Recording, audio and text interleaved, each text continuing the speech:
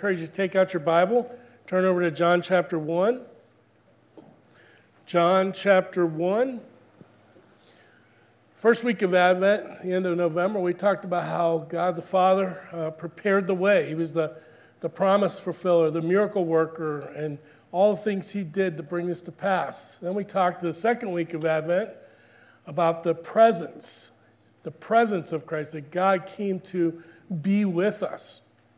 Last week we talked about the presence of Christ and all the benefits of salvation. And we just touched on a few of the many. And today we're going to talk about, as was described in the Advent reading, the portrait of Christ. The portrait of Christ at Christmas. What did he come to reveal? What did he come to show us? And we're going to look at a few aspects of that today. But we're in John chapter 1, and we're going to begin at verse 6. Verse 6. Now there was a man sent from God whose name was John. And he came as a witness to bear witness about the light, that all might believe through him. He was not the true light, but came to bear witness about the light. The true light, which gives light to everyone, was coming into the world. He was in the world, and the world was made through him, yet the world did not know him. Jesus came to his own, and his own people did not receive him, but to all who did receive him, who believed in his name, he gave the right to become children of God, who were born not of blood, nor of the will of the flesh, nor of the will of man, but of God. And the Word became flesh and dwelt among us, and we have seen his glory, glory as of the only Son from the Father, full of grace and truth. And may God add his wonderful blessing to the reading of his word this morning. Let's pray together. Heavenly Father, we come a needy people. We come a people here today who need to hear from you, need words of encouragement, need comfort, need strength.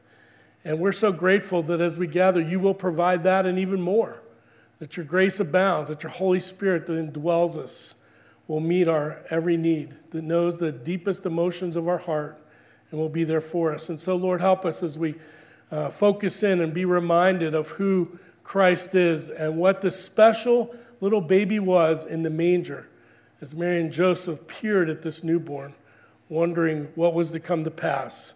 We thank you that we're on the other side of that and we can look back and know who Christ is and was. We pray and ask these things now in Jesus' name. Amen. Well, J.Y. Kim in Christianity Today's 2022 Advent devotional said, human experience is the paradoxical commingling of the love of darkness and the need for light. This isn't only true for those who are non-believers in Christ, but true in our hearts and souls as well. We battle with light and darkness. If we're a believer, we have the new nature within us that battles with that old nature, that sinful nature. In Romans 7:15, Paul said it this way, for I do not understand my own actions, for I do not do what I want, but I do the very thing I hate. Don't you wonder sometimes why you do the things you do?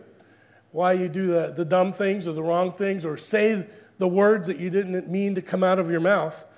Light can both expose sin and illuminate the truth, and that is frightening and freeing at the same time. Richard Feynman, American physicist, said this, the first principle is that you must not fool yourself, and you are the easiest person to fool. And if you think about it, that's true. We easily deceive our own selves, our own hearts. And so if that's true, we need this frightening and freeing light to expose our pride and reveal our shame, which has stricken human beings from the beginning at the core of their soul. Adam and Eve, when they sinned, it was out of pride. They wanted to be like God, and the result was shame and separation from God. Jesus came at Christmas to free us from the darkness of pride and shame. He exposes our sin, and he tells us the truth. The truth is that through Christ's sacrifice, we can be forgiven. We can be accepted by a holy God and loved, and the sin and the shame are all taken away. They're gone. And Christ came to make us citizens of heaven and to indwell us with the Holy Spirit, which will illumine the Word of God. That means to teach us, to help us to understand it. And then light the path, that light that he talks about, to walk in his will. Let's look at this portrait of Christ that we see here in John chapter 1. First of all, in your outline, Jesus is the light of the world. And Mike and Janice talked about that when they were up here with the Advent reading. Jesus is the light of the world, the creator of the world. Look at John 1 through 2. He was one of the agents that God used to bring this world into existence. It says, in the beginning, verse 1, was the Word, and the Word was with God, and the Word was God. He was in the beginning with God, and all things were made through him, and without him was not anything made that was made. Man, that's a powerful statement. There's a lot to unpack there. In the beginning was the Word. Jesus existed in eternity past. He had no beginning. The Greek word arche here means at the beginning of the universe, Genesis 1:1. In the beginning, God, the Logos it's talking about. Jesus is the Word before time, thus he's eternal. Therefore, Jesus is God because God is eternal. Jesus declared that in John 8:58. Jesus said to them, truly, truly, I say to you, before Abraham was, I am. Present tense. He always existed. Notice the verb here in John 1:1, was, meaning continually, in existence, continuing in action. The writer John here didn't use the Greek word for became because became meant origin or beginning of existence. Second, from verse 1, we see that the Word was with God. Jesus and God the Father had a very special relationship. Along with the Holy Spirit, they existed in essence and in nature the same, but in unity and perfect love together, and a perfect attitude of serving one another. They knew their roles, and those roles were to glorify God the Father. Third, and very important in verse 1, is that the Word was God. Now, when I was in Greek class, Dr. Borland was my teacher for intermediate Greek, and when we began to translate, John's one of the books they usually have you translate because it's the easiest Greek, the way he wrote it. Dr. Borland mentioned in verse 1 that the word here in that verse pictures two people on a log facing each other, that they're equal, they're in conversation with one another. Jesus and God are engaging in an intellectual discourse. They are face to face, equal. Second, we see the creator of light, in verse 4. In him was life, and the life was the light of men. Verse 5, the light shines in the darkness, and the darkness has not overcome it. Jesus is the source of life, but we're focusing here on the fact that he is also the creator of light. Notice at Jesus, later on in the book of John, he said this, again, Jesus spoke to them saying, I am the light of the world. Whoever follows me will not walk in darkness, but will have the light of life. He was at the feast of dedication. He was standing out in the temple area, in the courtyard, which was known as the courtyard of the women.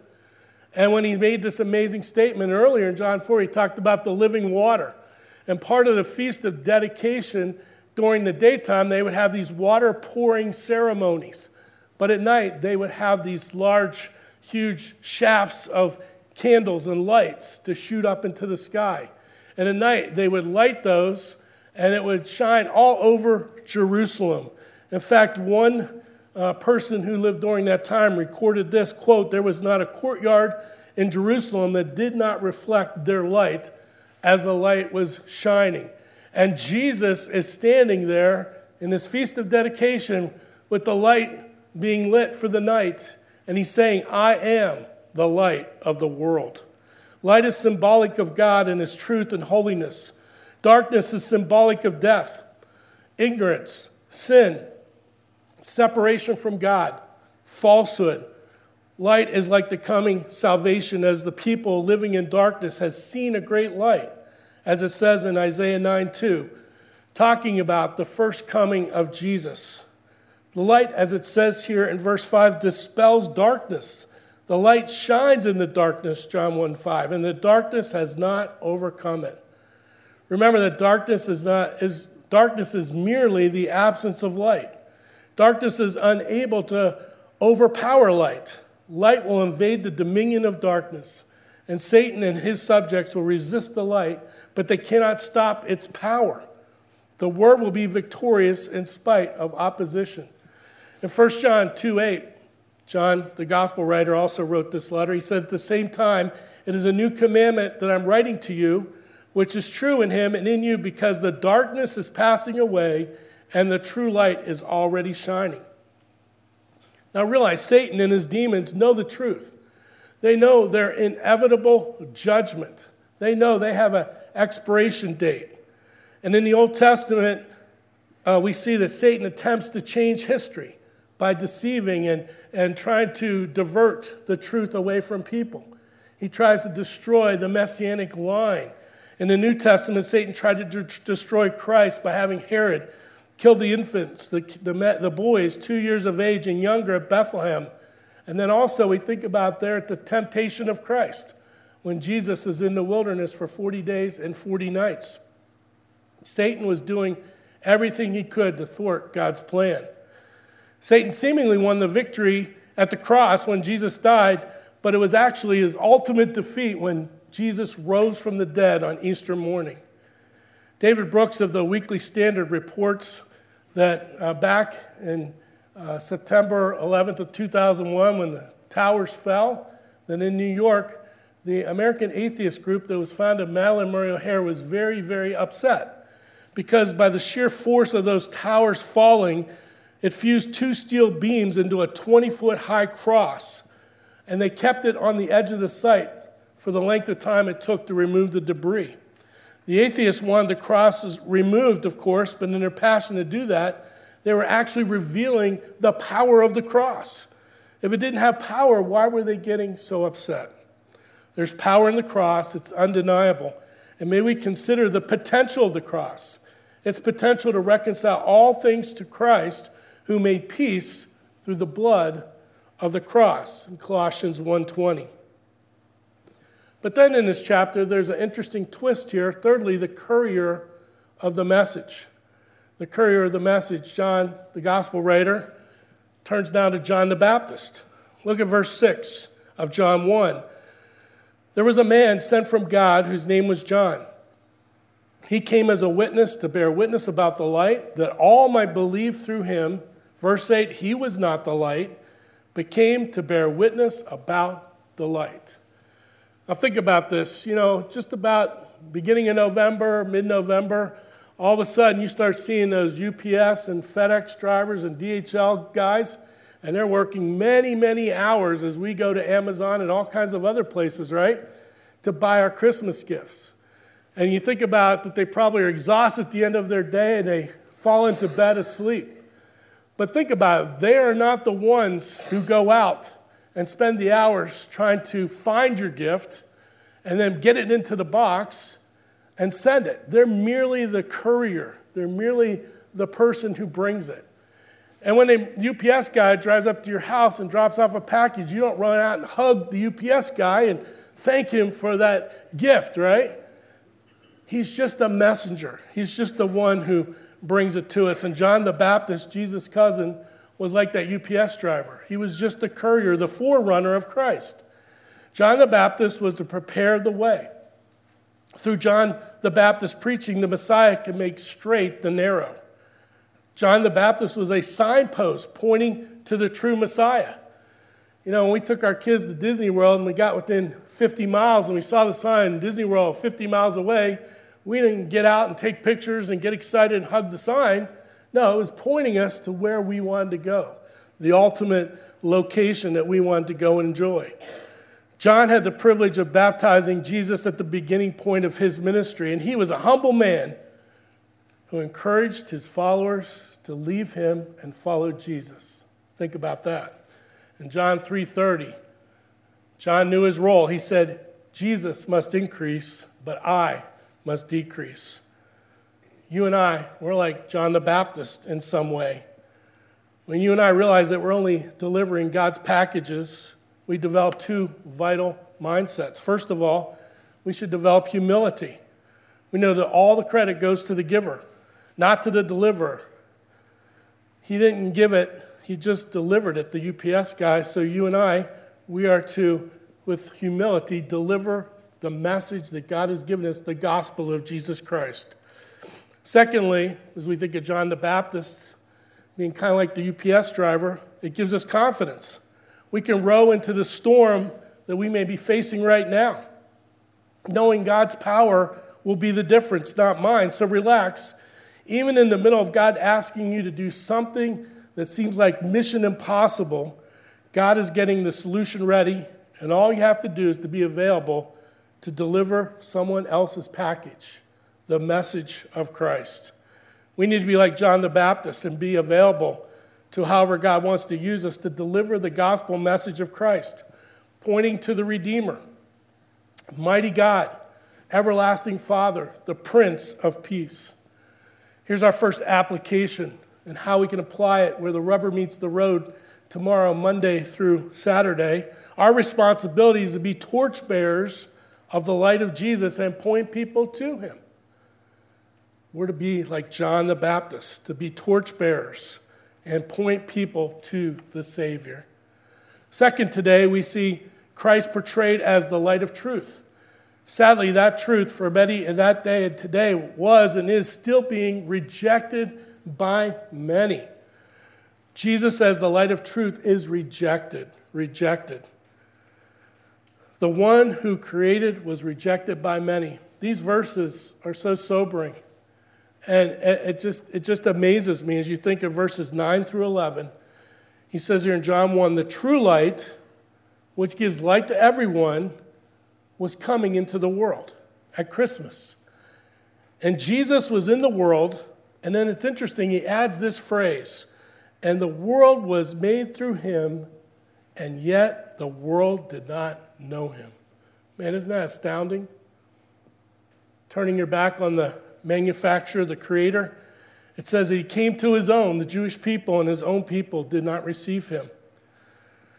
George MacDonald said this, truth is truth, whether it's spoken by the lips of Jesus or Balaam's donkey. The truth is the truth.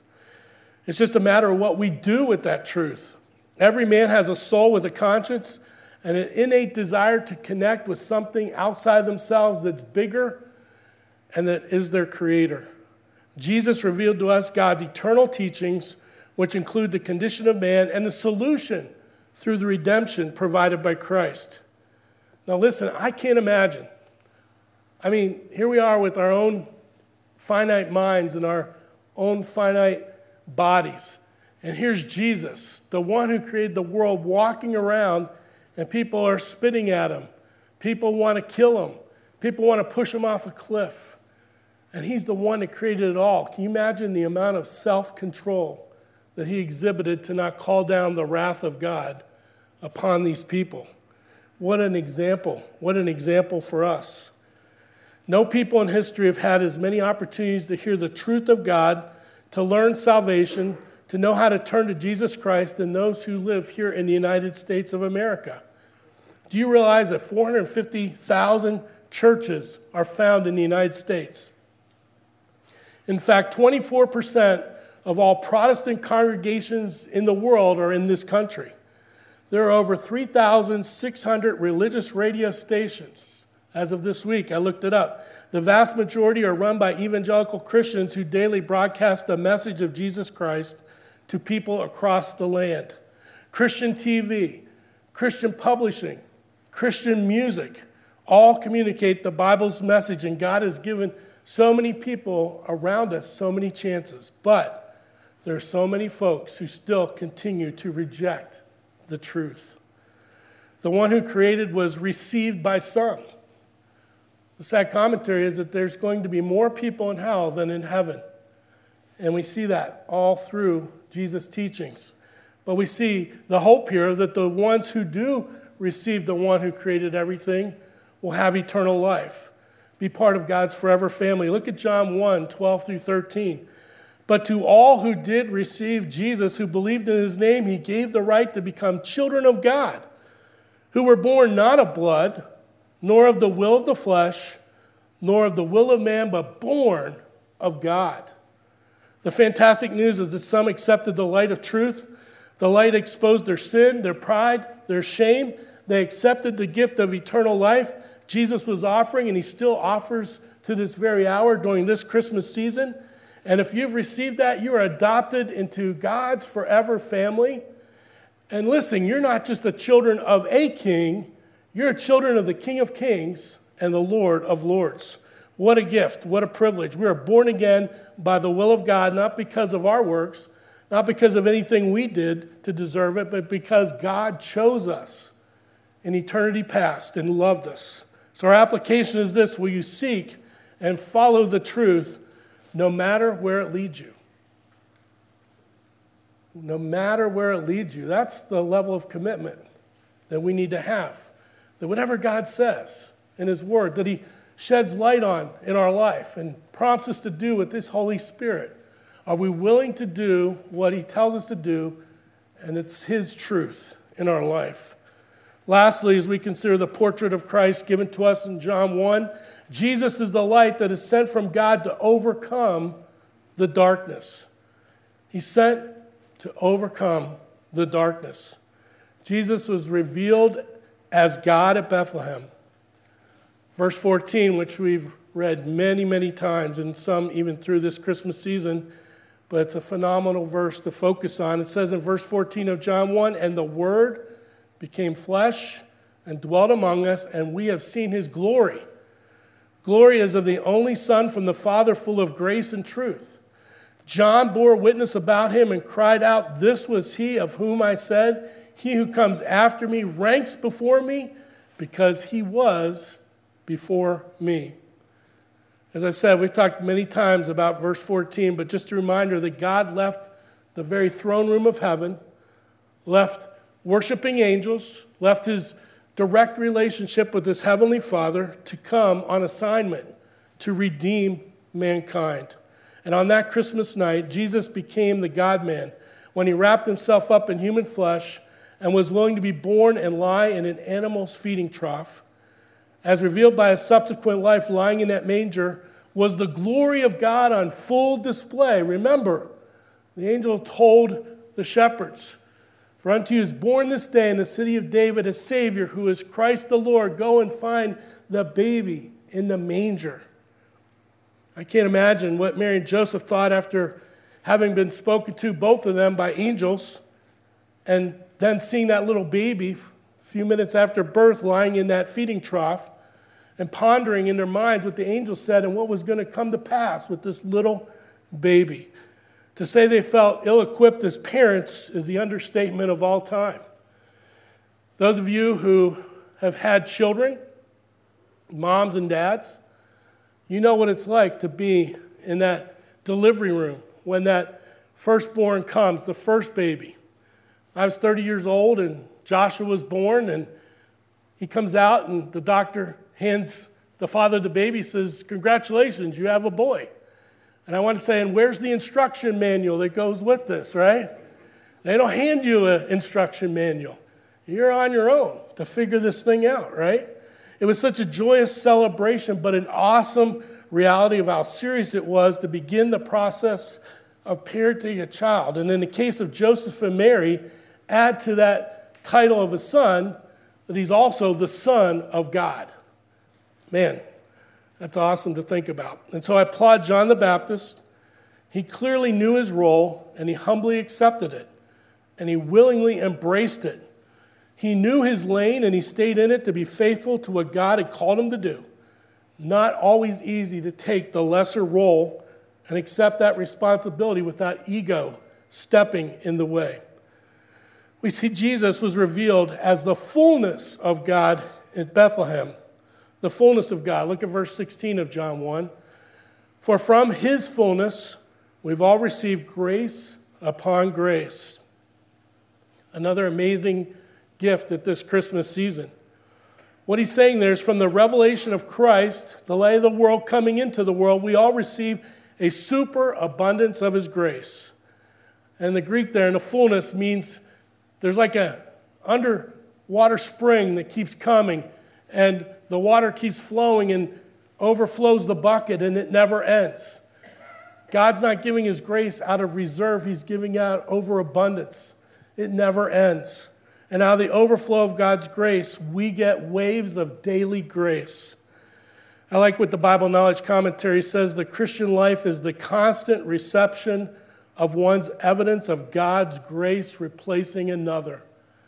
As we look back at past grace, as we think about the present grace that we have here sitting in this room, It's a testimony of the future grace that will go beyond us in the next hour and the next days until our last days on this earth. It's an overabundance of that grace. And Lamentations 3 says, "But this I call to mind, and therefore I have hope.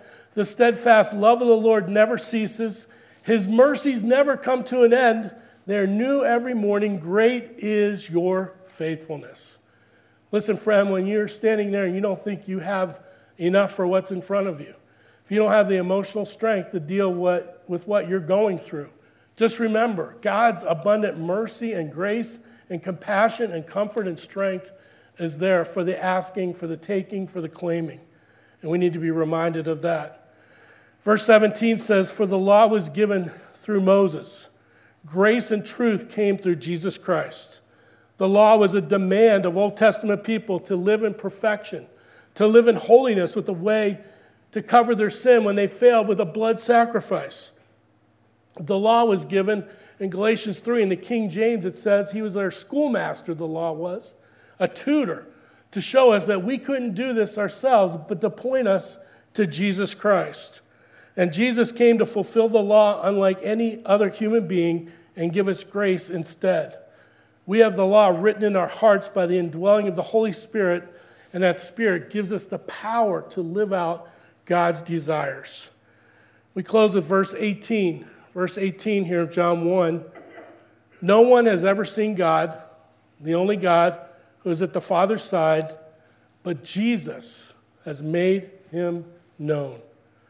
Jesus came to explain to us who the Father was and what he does. Simply put, Jesus was not only revealing the Father, but showing that he had the essence and nature of God, and then we could understand what the essence and nature of God is by his living it out for 33 years, especially the last 3 years of his life here on planet Earth.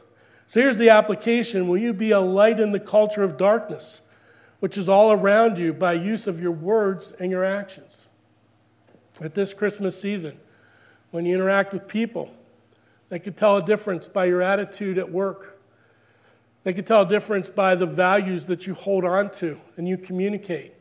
You don't even have to be preachy about those things. Just talk about being honest. Just talk about your value life. Things like that. And you'll be interested to see the contrast that the dark world has, and they will be interested and curious about your faith. So be a light in the culture of darkness all around you. Use your words. Live them out. Can you imagine if you were blind today, if you're unable to see? Can you imagine if you had lost your sight and you were home and you had this whole tray of medications and you had to figure out for yourself without being able to see how much medication to take at what time and when and whether to have food with it or not and all these things? Can you imagine if you're blind what it would be like to trying to find the right button on the microwave so you could cook a meal? Or to determine if you're on the proper side of the street or not, if you're there waiting to catch a bus. Well, interestingly, there's a nonprofit app that allows sighted people to lend their eyes to those with visual impairments through a video chat.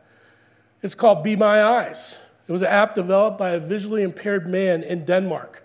It connects blind people to sighted volunteers through a video chat. The volunteer can answer questions because they can see the blind person's surrounding using that person's camera phone. An example the other day was that a Be My Eyes app user connected with a young man who wanted to know the expiration date of the milk in the refrigerator. So the visually impaired man positioned his phone's camera to the top shelf of his refrigerator. Looking at the image of the milk carton on the phone, the app user said, "I wouldn't drink that if I were you." You and I, Jesus calls us to be the light of the world, to be like that app, to be the eyes of truth for those who are walking around in blindness and darkness. And by the way we share Christ and serve Christ in front of others, help those who are spiritually blind see the truth and help them out of the darkness. We're left here as Christians to interpret and to explain to the world around us just who this Christ, this God is. So here's our key thought.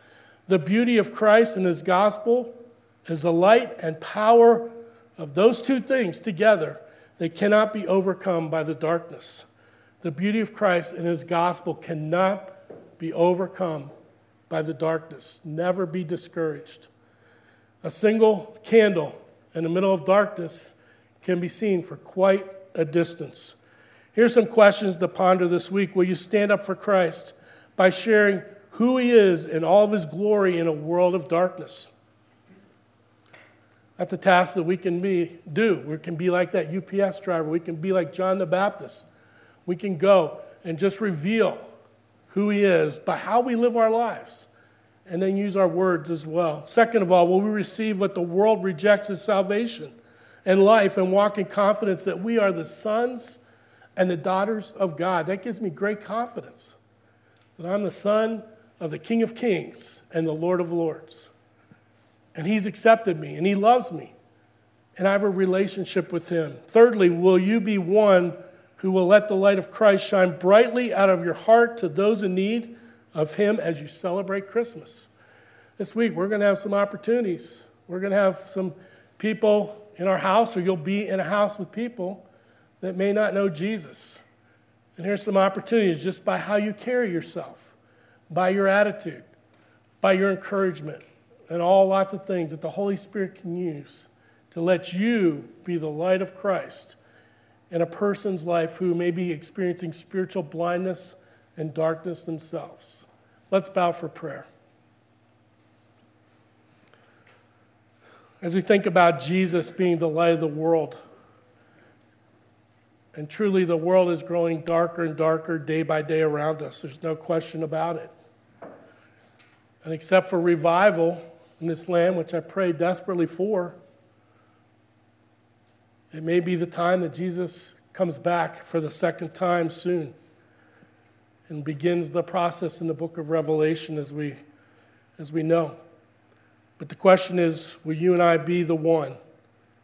Be the one. Be a light to someone this week that we come in contact with. I encourage you to think about someone that you may encounter this week that God may put on your heart to seek out a spiritual conversation with this week. Father, we thank you. We thank you for this picture in John 1.